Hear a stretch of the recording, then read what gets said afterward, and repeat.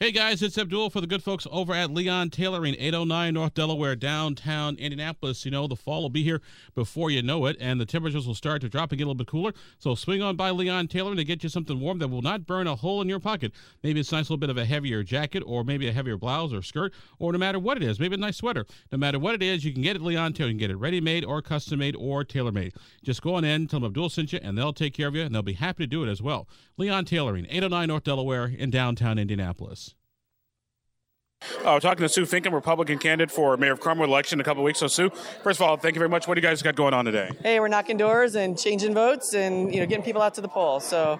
So what have you been hearing when you go door to door in this mayor's race? What have the big concerns have been for people? Well, people are really concerned about us having a transition for the first time in 28 years. They love their city of Carmel. They want to make sure it stays and improves upon where it's been. They're concerned about Democrats being motivated, and we are here to assure them that we are the party in power, and we're going to stay in power. Obviously, Hamilton County, the nature of Hamilton County has changed over the past 20, 30 years. People moved from Marion County, moved up here. It's a little bit more. I won't say it's blue by any stretch of the imagination. It's probably more of a deep mahogany. What do you do to keep Carmel Republican? Also appeal to those moderate, maybe thoughtful independents and Democrats who don't necessarily have a political party. Well, I mean, people are really resonating around our message of, crime prevention, making sure that we take care of what matters here in the city, which also includes, by the way, roads and streets and water and sewer. The things that Republicans are really good at is running a great city. Democrats have a terrible record across the country. People recognize that, and they want to make sure that we can take care of them. They want to make sure that their taxes stay low. We've got a great track record of that with one of the lowest tax rates for cities in the state of Indiana. We intend to keep it that way. And people also are making sure that, they're concerned about some development and future development, and we've got a plan for that that's thoughtful and includes, resident input, and so they appreciate that. I also want to say this week you put out a news release, basically talking about like a Carmel sort of housing coalition. What's that all about? Yeah, Carmel Housing Coalition is what I'd like to do once we're first in office, and that's to bring together all the stakeholders in the housing world, the trade associations like Mybor and Hand and Baggy, those that build and develop housing, and also residents and business owners, and just talk about what the framework should be moving forward for how we approach housing. There's been a lot of concern about the number of apartments we brought on. We hear them. We have a plan for that, and that's really the first step in addressing that. I was going to ask you, part of where Carmel's kept some of the taxes low as the home assessed value has gone up. How do you plan to sort of juggle that whole property tax situation and still keep homes affordable, for people who've lived here all their adult lives? Yeah, well, with the fiscal excellence, number one, making sure that we keep our expenses down so we can keep our tax rate low. We're fans of the free market, but also we want to make sure that we do an exemplary job of managing every dollar that comes into us as a tax revenue.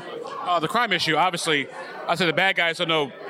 Hamilton County Carmel starts on the north side of 96th Street, Indianapolis on the south side. So what is your plan to deal with the crime issue? Well, first and foremost, make sure our police have the adequate staffing to address it. We need some more police officers on board. We have 5 budgeted for next year, but I'd suggest we probably need a few more than that. Make sure they also feel supported, they're well trained, and we use data to make decisions on how we police. We do have people coming up from Indianapolis, trying to open doors and open cars.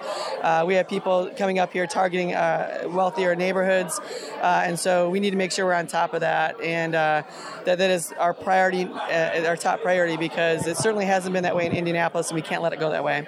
Also, I want to say you had some record fundraising lately. Yeah, we did have some record fundraising, more than 2 times our opponent, who also claimed he had record fundraising. But that just is an indication of the support we have here in this community, not only from individuals but also businesses that know that they invest here. They want to make sure their investment remains solid, and we can do that. A couple more questions before I let you go here. How has this whole Moms for Liberty controversy affected your campaign, or has it at all? It's just a distraction. People value this community. They want to make sure it's well run, and they know my opponent doesn't have a plan, doesn't have experience, has made no impact as a city councilor. It's just noise. Final question for you. So what's going to be your focus for the next couple of weeks and change? Try to get in front of voters as much as we can. We're doing meet and greets. We're doing door knocks. We're doing events with specialty communities, and we're excited about it. People are finally engaged. People are really busy, and so we're finding every way possible to get in front of them and talk about our message. All right. Well, Sue Finkham, a Republican candidate for Mayor of Carmel, thanks for taking a few minutes to talk to us. We do appreciate it. Thank you so much. This podcast was produced and edited by Chris Spangle and Leaders and Legends, LLC. If you're interested in starting a podcast or taking yours to the next level, please contact us at leadersandlegends.net.